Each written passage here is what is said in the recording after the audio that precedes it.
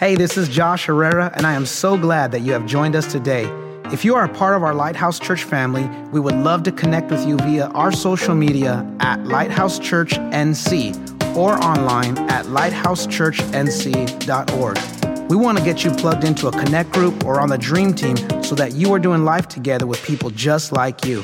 We hope you enjoyed today's message and stay tuned for more announcements at the end of our podcast. Go to the book of John, chapter 3, and I got a few verses there that I want to read to you as we continue with our sermon series, Kingdom Culture. Chapter 3, verse 1, and it says, "There was a man named Nicodemus, a Jewish religious leader who was a Pharisee.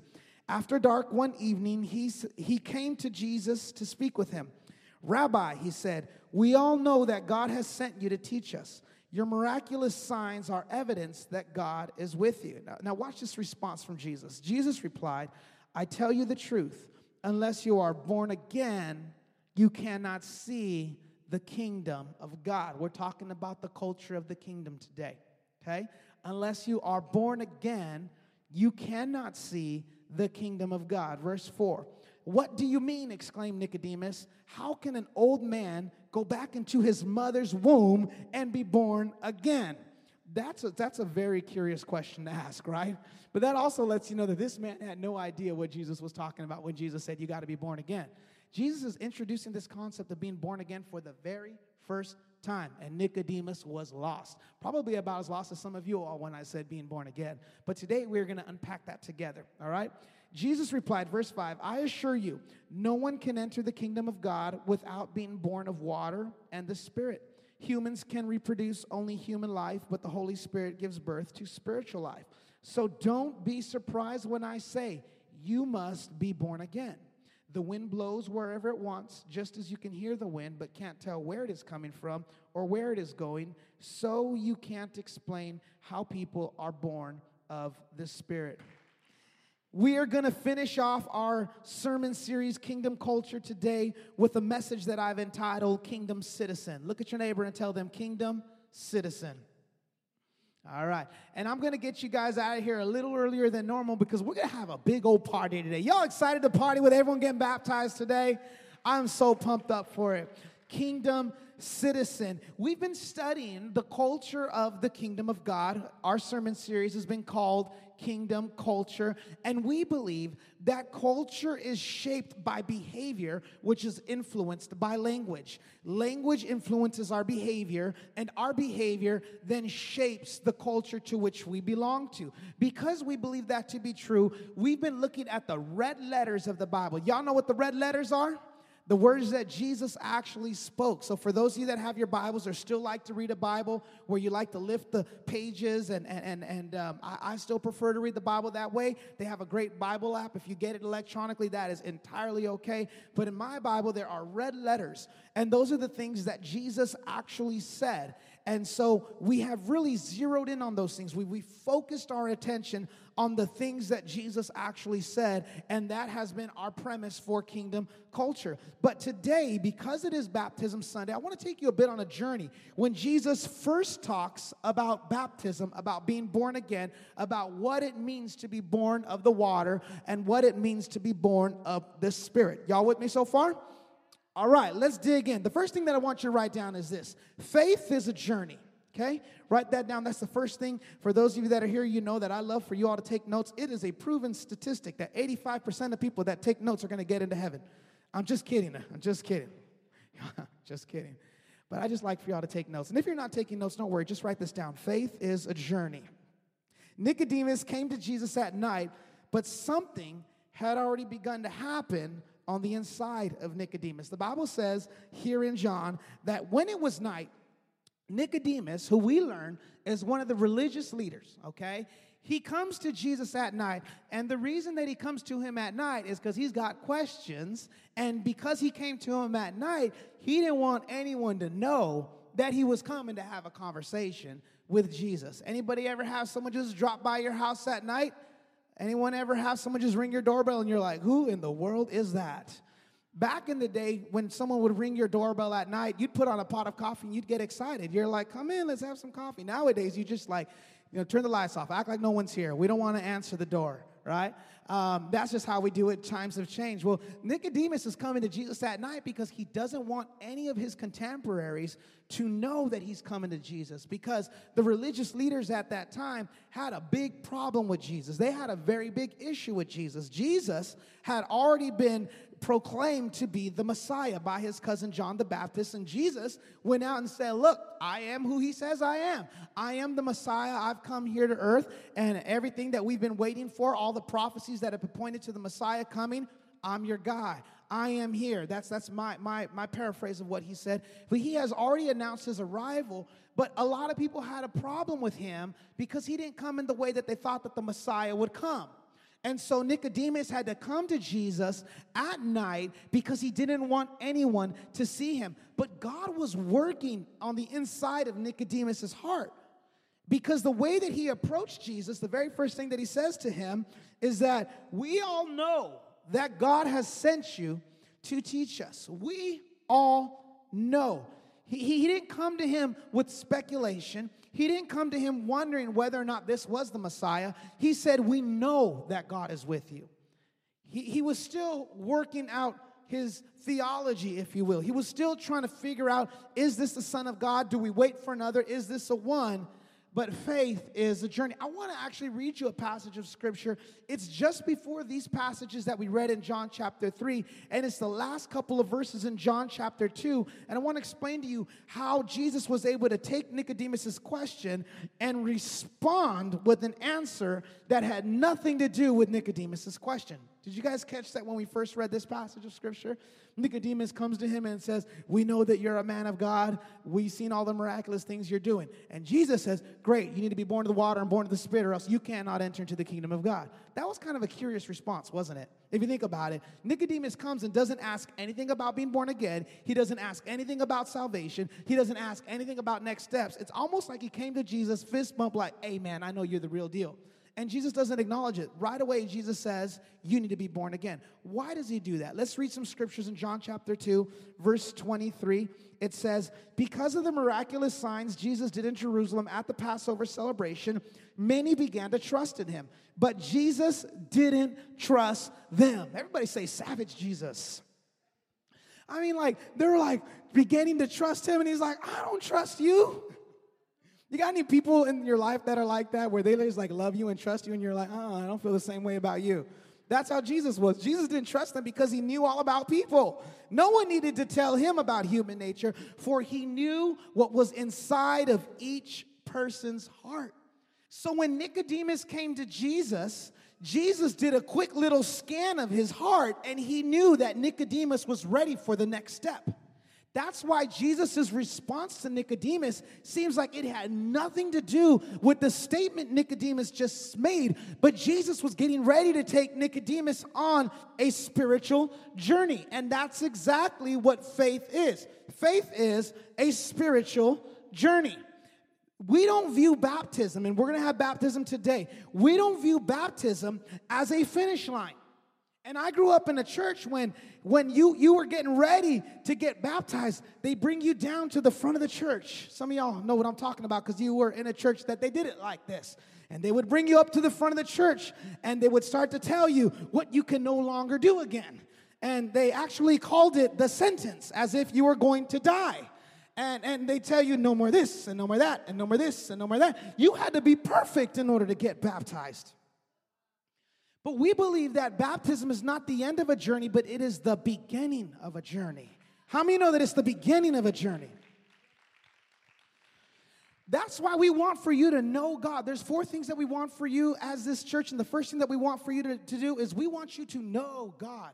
We want you to enter into a personal relationship with God, because salvation is personal. There's nothing that I could say to you or could convince you to do that would compel you to be saved. It is a personal thing that you have got to arrive at together with God. And that's why Nicodemus is trying to reconcile his faith. And so he comes to this man named Jesus at night so that nobody knew that they would see him there. But he comes to him and says, we all know that God has sent you. So he is going on this faith journey. And I want to tell everyone in this room that faith, because it is a journey, how many know that journeys aren't always upwards and to the right in the business sense, where it's always just going uphill, always going uphill. A few years ago, I was getting ready to take on a big endurance event. And as part of my preparation for that endurance event, I started seeing a chiropractor because my back was just thrashed, all jacked up. And he said something to me that has always stayed with me. He said, Josh, we're going to come in here for a series of treatment. We're going to just be working you out. I'm going to give you some stuff that you got to do at home.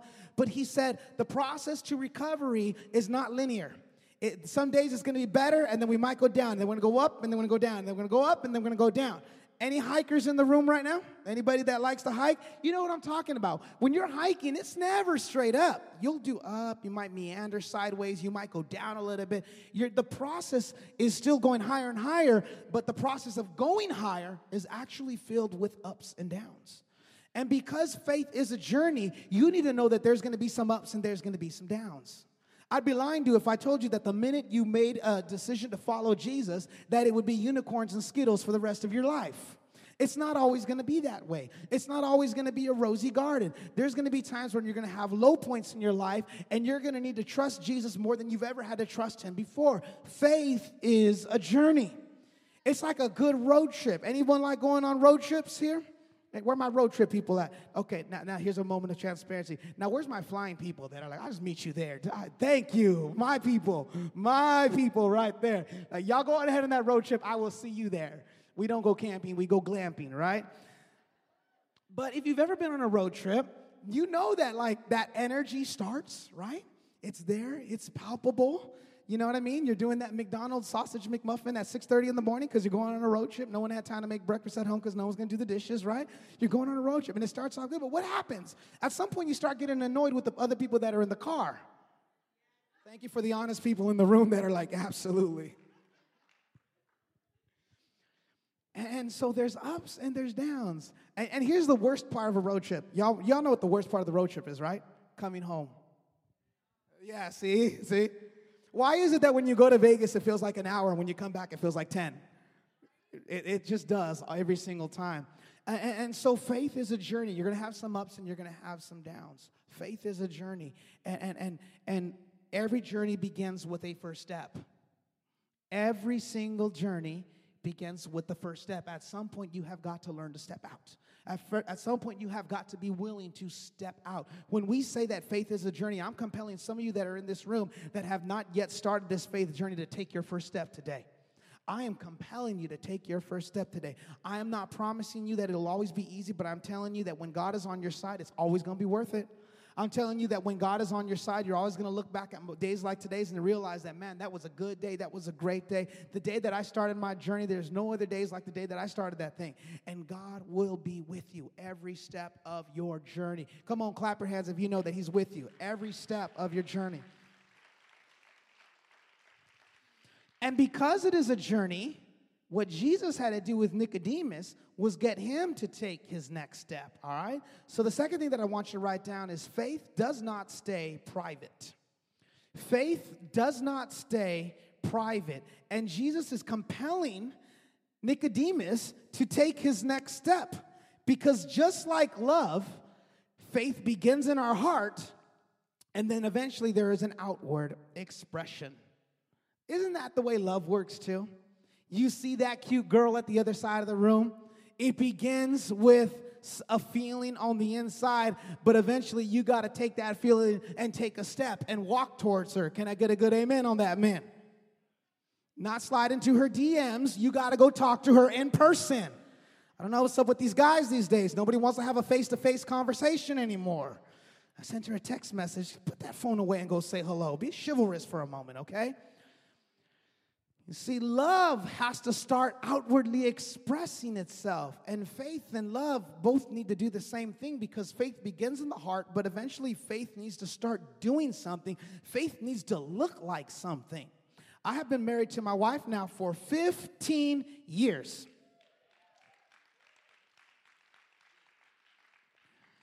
But you know what? I got a little surprise. Yeah, you already know where I'm going with this. Pastor Joe and Madai are celebrating 19 years of marriage today. Come on, let's give it up for Pastor Joe and Madai. 19 years married today, and they're celebrating their anniversary with you.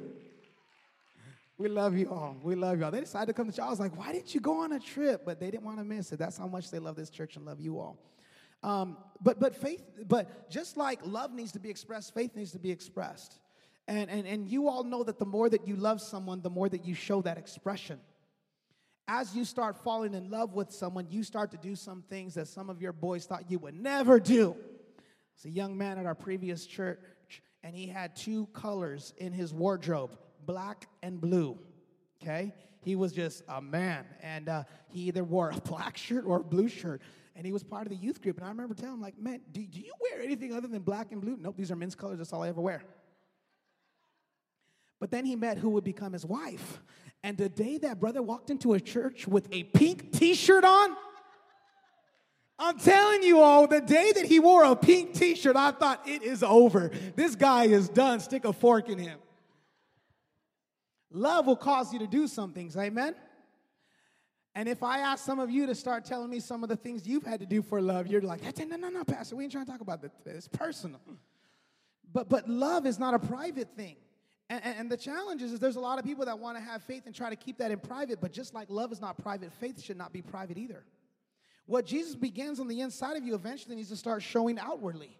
People need to see that you are on a faith journey, and because you're on a faith journey, the more that you become like Christ, the more there should be a change in your life. Now, it used to be at the old church that we'd want you to change before God did anything on the inside of you, although we would sing a song that would say Jesus on the inside, working on the outside. The truth of the matter is like, man, you better look the part. Fake it until you make it. That's what sometimes I'd hear. But we want to get faith rooted on the inside of you, and the faith that's moving on the inside of you should compel you to manifest that faith, demonstrate that faith. That faith needs to look like something. That faith needs to look like something. And so Nicodemus comes to where Jesus is, and he tells him, I know that you're the Son of God. I see all those miraculous things that you do. And Jesus is like, Nicodemus, you got to get baptized then. Now stop right there. Like that was, he's trying to take Nicodemus from this religious leader, right? And this group over here, I don't have time to explain it all, but let's just say they kept the law, they followed the rules, but baptism wasn't a part of their rules. They're like, no, we don't do that. And Jesus said, Nicodemus, if you know that I am God, you need to be born of the water and be born of the Spirit. And Nicodemus is like, whoa, wait, time out. Wait a second. But that's what Jesus calls us to do, and that's what he invites us into. He invites us into a place where we do the things that outwardly express the inward change that God is doing in our life. There needs to be an outward expression of the change that God is doing in your life. If a man had a girlfriend and they have been living together and he tells her, baby, one day I'm going to marry you, and if that joker never marries her, you better believe that girl's going to walk out at some point, right? Because at some point, you better come down and officialize this thing. At some point, it's not enough to have all the benefits without ever doing the thing that makes this thing real. Love does. Love needs to manifest itself. Love needs to demonstrate. Love needs to get to this place where it is public. And that's a great analogy that I make for people that want to take that next step to get baptized. It's that public marriage, if you will, saying, I am now his and he is mine. Come on, how many are so thankful for the day that you made that decision to say, he is mine and I am his? It's my public declaration. And so Christ compelled Nicodemus, didn't force him, but he compelled him, and he drawed him in, and he tells him, Nicodemus, unless you're born of the water and unless you're born of the Spirit, you cannot enter into the kingdom of God. And then Nicodemus is just absolutely floored by what he heard, because Nicodemus wasn't expecting that type of response. I think what Nicodemus was trying to do was have a conversation with Jesus about how he did the miracles that he did. Because that's the first thing he alluded to. He said, I know that God is with you because I see you do all these amazing miracles. And Jesus is like, I'm not here to give you something out of my hand. I'm not here to give you a blessing. I want you to have a relationship with me first. And too many people want the benefits of Christ without having a relationship with him. They want all the benefits of a relationship with the Savior, but don't actually want to have a relationship with the Savior. People get into a jam and they tell me, Pastor, would you pray for me? I'm like, I will, but you better be praying for yourself too. You better be praying for yourself too, because it is a personal relationship. He is a personal Savior, and He wants to have this relationship together with you. The last thing that I want you to write down, and I'm going to start winding this down and come to a close. The last thing that I want you to write down is faith gives us life. Can you say that with me? Say, faith gives us life. Because Nicodemus comes to Jesus and he asks that question, like, well, wait a second, born again, how do I possibly go back into my mother's womb? And you're kind of like, just the logistics of that kind of question, Nicodemus, come on. Why would you ask that sort of thing? But it's never been talked about before. And Nicodemus asked this question in all sincerity, how do I get born again? And Jesus begins to take him through the process, and he explains to him what it is to be born of the water and born of the Spirit. He says, "Sure to you, no one can enter into the kingdom of God without being born of water." Everybody say, of water. And the Spirit. Everybody say, Spirit. And so he tells them there has got to be both this water baptism and there needs to be this spiritual baptism. And the new birth experience is a combination of born of water, born of Spirit. It's both of those things working together. When you have accepted Christ and you have received His Spirit, that's what it is to be born of the Spirit. But when you have gone down into the waters and when you have been baptized, that's what it means to be born of the water. And so Jesus explains to John that you need both. You need to be born of the water, and you need to be born of the Spirit. And what's beautiful about the language of being born again, that word born comes from the Greek word genao, which means to procreate, watch this now, properly from the father, but by extension of the mother. Properly of the father, if you will, it's like a biological birth. I'm going to use that language, a biological birth through the father, but the extension of that is the mother, okay?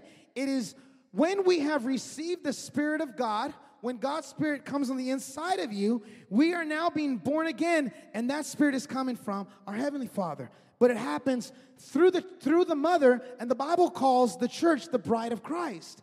And that's why a new birth experience is not just the day that you've accepted Christ and not just the day that you made the decision to be baptized, but also the day that you decided to plug into a local church, which is the body of Christ.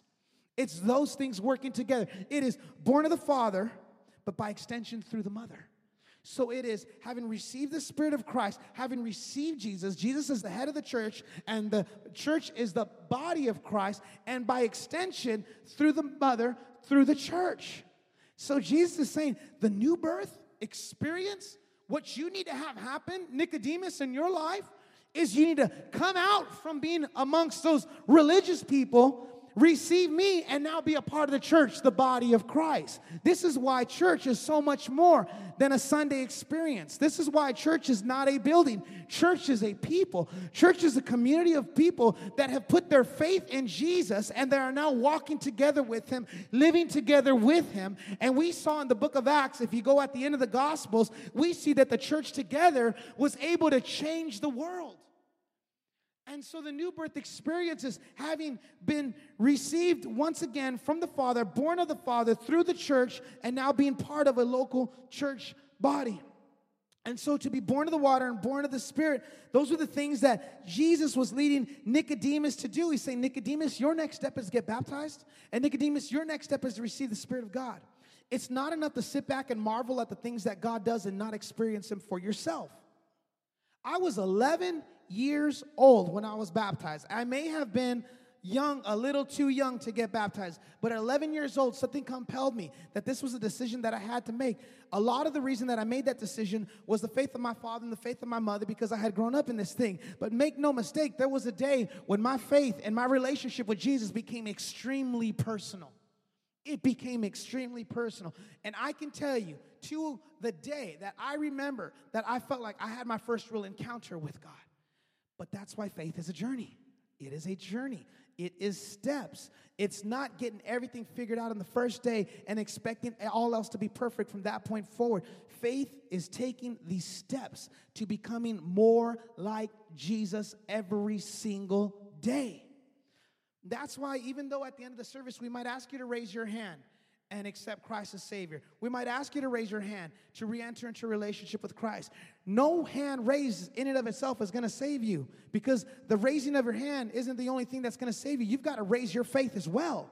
You have got to put your faith in Him. You have got to put your belief in Him. Raising a hand in and of itself ain't going to save you. You have got to put your whole life into His hands. But it's a step, and we take you on that step. And so many people will ask that question, well, how many steps does it take in order to be saved? It doesn't take one step. It doesn't take 2 steps. It doesn't take 5 steps. It takes day after day steps of getting closer to Jesus. It is literally the walk of a lifetime. That's what it takes to be saved. We are never done in this walk with Christ. We are never at a place where we have arrived in this walk with Christ. And Jesus, seeing Nicodemus, knowing that Nicodemus was already starting to figure some things out inside of his house and inside of his heart, Jesus says, you need to take that next step. You need to get baptized. The act of baptism is symbolic. Spiritually speaking, baptism washes away our sins. We have already been forgiven of our sins. All we have to do is receive the forgiveness of sins. You need to get that right now. Nothing you do in and of yourself will cause you to have been forgiven of your sins. You can't make God forgive you. He's already forgiven you. All you can do is receive it now. Y'all catching that? You don't earn salvation. You don't earn forgiveness. You receive forgiveness. I've never understood this as much as when I became a father, because my sons do some things that, if I'm being honest with you, get me very upset. But they know that my forgiveness is going to be there if they just receive it. And like every good father, like every good parent in this room, how many of you, after maybe having a moment with your son, have to go back in there and have a just soft, quiet talk with your son or daughter and kind of just get that whole thing fixed, right? How many of you ever had to apologize to your kid? Come on, be honest. There's been times where my reaction was like loud, okay, screaming. And I had to come back and be like, all right, I'm sorry, son. I really should not have reacted like that. Can I be honest with y'all? And it's like, look, you did this, but that really didn't warrant that type of response. And so it is with Christ. Forgiveness is something that all we've got to do is receive. We receive. You do not earn forgiveness. You receive forgiveness. For every person in this room right now, because I've had a lot of people tell me, Pastor, I'm not good enough. That's the biggest lie of the enemy right there. That is the biggest lie of the enemy right there, because he has already died for you. He's made you enough. All he's asked you to do is to receive it. So you receive the forgiveness of sins. We don't earn it. And once you received it, that's when we go public. That's when we get baptized, y'all. I'm excited for baptisms that are about to happen in just a few more minutes. That's going public. I've received the forgiveness. Now let's go public with this. And it is this washing away of our sins. That is what it means to be baptized. When we ask for the Holy Spirit to come into our lives, when we are born of the Spirit, the Holy Spirit is a gift. Everybody say a gift. How many of you know that you don't earn gifts? We don't earn gifts. A gift is a gift. A gift is something that somebody just gives to you, and all you have to do is receive that gift. Gifts aren't earned. Gifts are received. If you had to earn it, that wouldn't be a gift. That would be called a reward. And I know the difference between the two, because there are rewards to my kids when they behave, and then there's gifts. Stuff that they didn't earn. As a matter of fact, they really didn't earn it, but we gave it to them anyway. Teach them a lesson in grace and mercy. And so when we are born again, we take this next step of water baptism and spirit baptism. And spirit baptism is simply saying, God, invite your Holy Spirit into my life. And water baptism is saying, and now I want to go public with this decision that I've just made. I'm closing this out right now. And so in the final verse, it says this. I love this final verse right here, and I'm going to close on this. Jesus, after explaining to him what it means to be water baptized, spirit baptized, all you have to do is ask for it. All you have to do is step into that tank, and we can begin a new life all over again. He says in verse 8, the wind blows wherever it wants. Just as you can hear the wind but can't tell where it comes from or where it is going, so, I love this part right here, so you can't explain how people are born of the Spirit. So you cannot explain. You know what I love about that? Is there's a lot of people in this room that have stepped into a relationship with Jesus where everyone in your life was like, I never saw that coming. The things that they used to do, no way. The person that I thought they'd become, no way. That person became a Jesus follower? No way. But isn't that just the way that Jesus works, church? Isn't he the one that uses the person that's the least likely and says, I'm going to put my spirit on the inside of them. I'm going to give them my anointing, and they're going to do things that nobody thought they would ever be able to do. If you look at the Bible, it is littered with men and women who are not good enough, and yet the Spirit of God qualified them, he used them, and he made them good enough. And so anytime someone says to me, I'm not good enough, I always think back, you're just like every other man and woman in the Bible that was not good enough. Did Jesus use a prostitute? Absolutely, he used a prostitute. Did Jesus use a murderer? Absolutely, he used a murderer. As a matter of fact, the greatest king in all of Israel to this day was both an adulterer and a murderer. So every time you think there's no way that God can use me, the Holy Spirit will blow in such a way that people cannot explain it. There's no way I can explain how God would use that person. And he will breathe on everyone because God is for you. You need to know that. He is for you. Not only is he for you, but he's for people. And no matter what you have done in this life, this new birth is for you today. It is yours today. And today, you can take the next step in your journey and make a decision to publicly profess your faith in Christ through water baptism and receiving the power of the Holy Spirit. Everybody say, today is the day. The Bible says today is the day of salvation. If this message has blessed your life, I want to encourage you to share this message with others, or go online to our website and consider making a donation so that we can continue bringing you content just like today's message. God bless you.